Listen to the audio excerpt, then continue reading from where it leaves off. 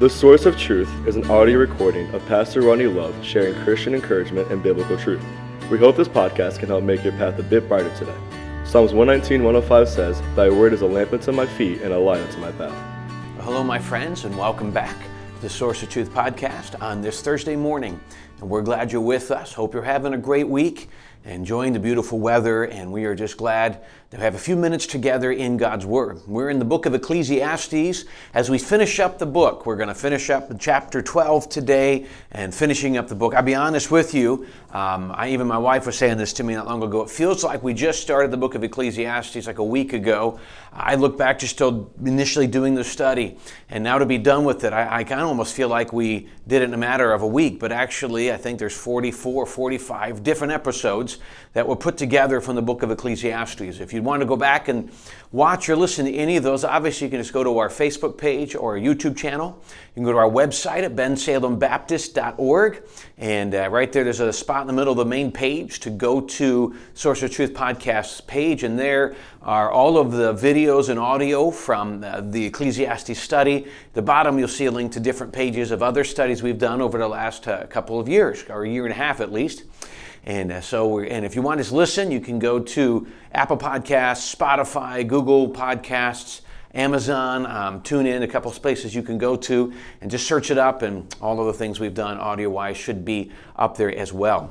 But we just appreciate you sticking with us and being part of this. And so now we're going to finish up Ecclesiastes chapter 12. Oh, I will mention this.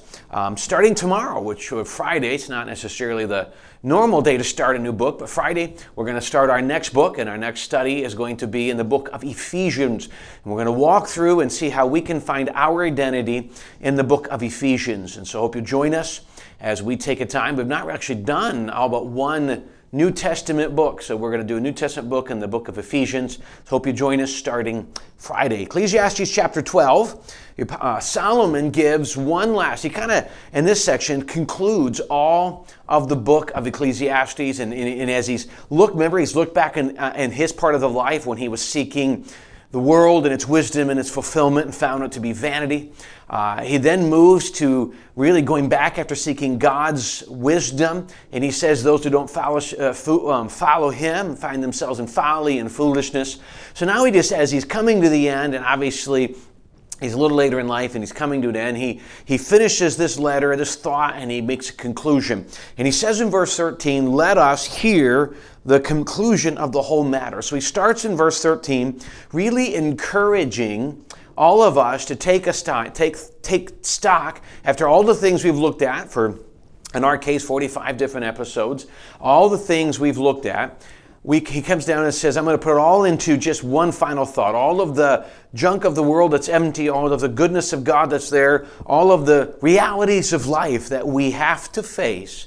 Unfortunately, all of the things we have no control over, what do? We come down to a final thought. And he says, so let us stop, let's hear. The idea is let us reflect and let us truly take into account the truth. 3 thoughts. And he's written 2, but I believe that there's 3 thoughts found in these things at the end of verse 13. So he says, let us hear the conclusion of the whole matter. And he says this, fear God and keep his commandment, for this is the whole duty of man. So he mentions 2 things, but I believe there's a third one needed for these, or will come out of these. But let's go. The first one he says is to fear God. Now, fear is something, we talked about this Sunday in our message. Fear is something in our world we see is basically the apprehension and involved in things of which we have no control. So we have no control over something, and therefore there does become apprehension, anxiety, or fear in that case. Well, the fear of things, this is a negative fear. God is referencing a healthy fear. And what he's talking about is a reverence. And simply put, when I have a reverence or a fear for something greater than my fears, then I can find strength. Simply, we should let good fear help us to outweigh bad fear. When you were growing up, when you were real young, you remember that this fear you had as a little boy or little girl, fear you had towards your father, or towards your mother, or towards a teacher, something, when things were not good, that fear turned into a level of reverence. My dad, it's kind of frightening, I don't want to get in trouble or things like that, but when there's a thunderstorm outside, well, I want dad around, or if it's dark or there's weird noises, I want dad around. Now that's a light illustration, but here's the premise. With all of the things this world has, all the apprehensions, all the things that can consume us in fear, he tells us that a fear of God will help us to overcome those fear. Because as we fear God, as we reverence God, as we worship God, as we get to know God, we'll get to recognize His power. We'll get to recognize His sovereignty. We'll get to recognize His love for us individually. And as all that comes into play, we recognize the great power of God. And in that, reverence and fear rolls over into overcoming the fear, which is where I think point number 2 comes from. So we are to fear God. And remember, he said in Proverbs, the fear of the Lord is the beginning of wisdom. So we fear God. I think fear God develops into something before we go to obedience, and that is trust. When I learn to recognize the reverence and awesomeness of God, I will develop in trust in Him. Solomon said in Proverbs 3:5-6, trust in the Lord with all thine heart. And then lean not unto your own understandings. In all thy ways acknowledge Him, and He shall direct thy paths. We need to come to that recognition that as I fear God, I will then develop a healthy trust for God, that I recognize His sovereignty, I recognize His power. And the reason I think this is so important is because when I fear God and I learn to trust Him, the next thing we're going to look at, obedience, that becomes a little easier. Because I believe the greatest hindrance to being able to obey God is fear and apprehension of what will happen if I obey God. Now, Satan wants us to be convinced that obedience to God and service to God means we only lose things. And that just simply means we don't understand what that means. So what we have to recognize is fear, which helps us to get to know God better, results in trust. Now, we're not going to ever always know God as we're continuing to grow in Him.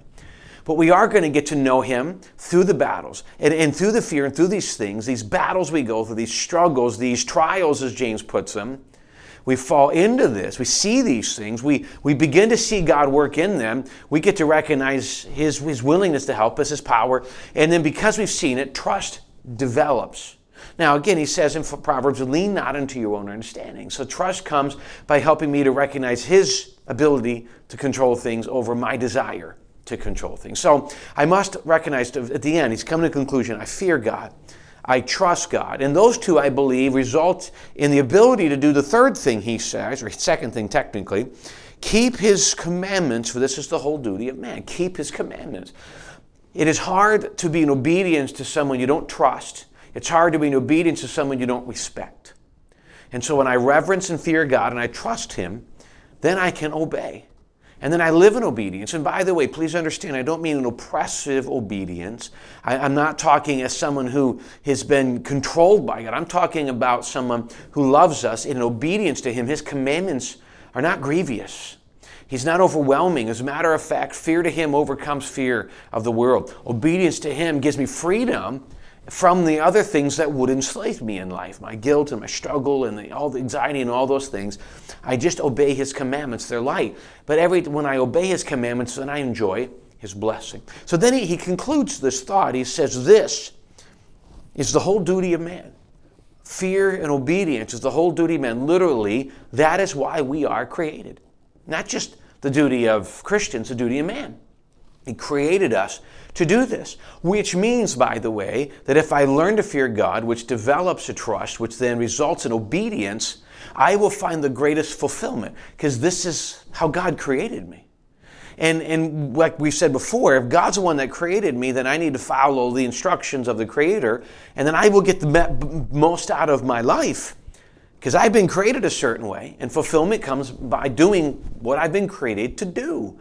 And so this is where we can find the greatest fulfillment. He gives one last thought, which we know. If you go to study 1 Corinthians, you'll recognize this as well. Verse 14, for God shall bring every work into judgment with every secret thing, whether it be good or whether it be evil. See, God's watching what we're doing, and the simple premise is this is what we're created to do, because we will be judged one day for this. We will give an account to God for how we lived our lives. And when it says evil, I do not believe, and I won't take time to explain it now, but I do not believe that we're judged for our sins. I believe we will be judged whether we used our talents and what all the time God gave us for good or for wasted. Are we taking advantage of it, or are we wasting it? Are we using it for our own desires? Corinthians says that it'll be burned up like wood, hay, and stubble. And it's not that we're always have to be serving. What it means is if I do it to be seen, if I do it for my own desires, I'm not doing it to serve God, then I waste it. And we'll be answered to God for what we did with it. So we're designed this way. Now, as much as you could be somewhat fearful of this judgment seat of Christ, as we call it, let me encourage you to look at it this way. Our desire is to give everything we can to God. Then we worry about that later. It should be a compelling point because we are going to stand before God. But may we just focus our attention on looking at Him and doing the best we can to serve Him and live right with Him and always in confession to Him and a short account to Him. So that way when this life is over, then we're looking forward to standing before Him. Again, thanks for joining us as we've been studying the book of Ecclesiastes and just being part of our podcast. Again, if this is an encouragement to you, I encourage you to give us a review. On Apple iTunes is the best way to do it, and we greatly appreciate that. And maybe you can share the video with your friends, and I just hope that we can be an encouragement to them. Our desire is to help us to recognize that, as the Bible says, God's Word is a lamp unto our feet, to lighten our path, and hopefully this will make our paths a bit brighter. Again, thanks for joining us. Hope you join us again tomorrow on Friday as we begin in the book of Ephesians. God bless.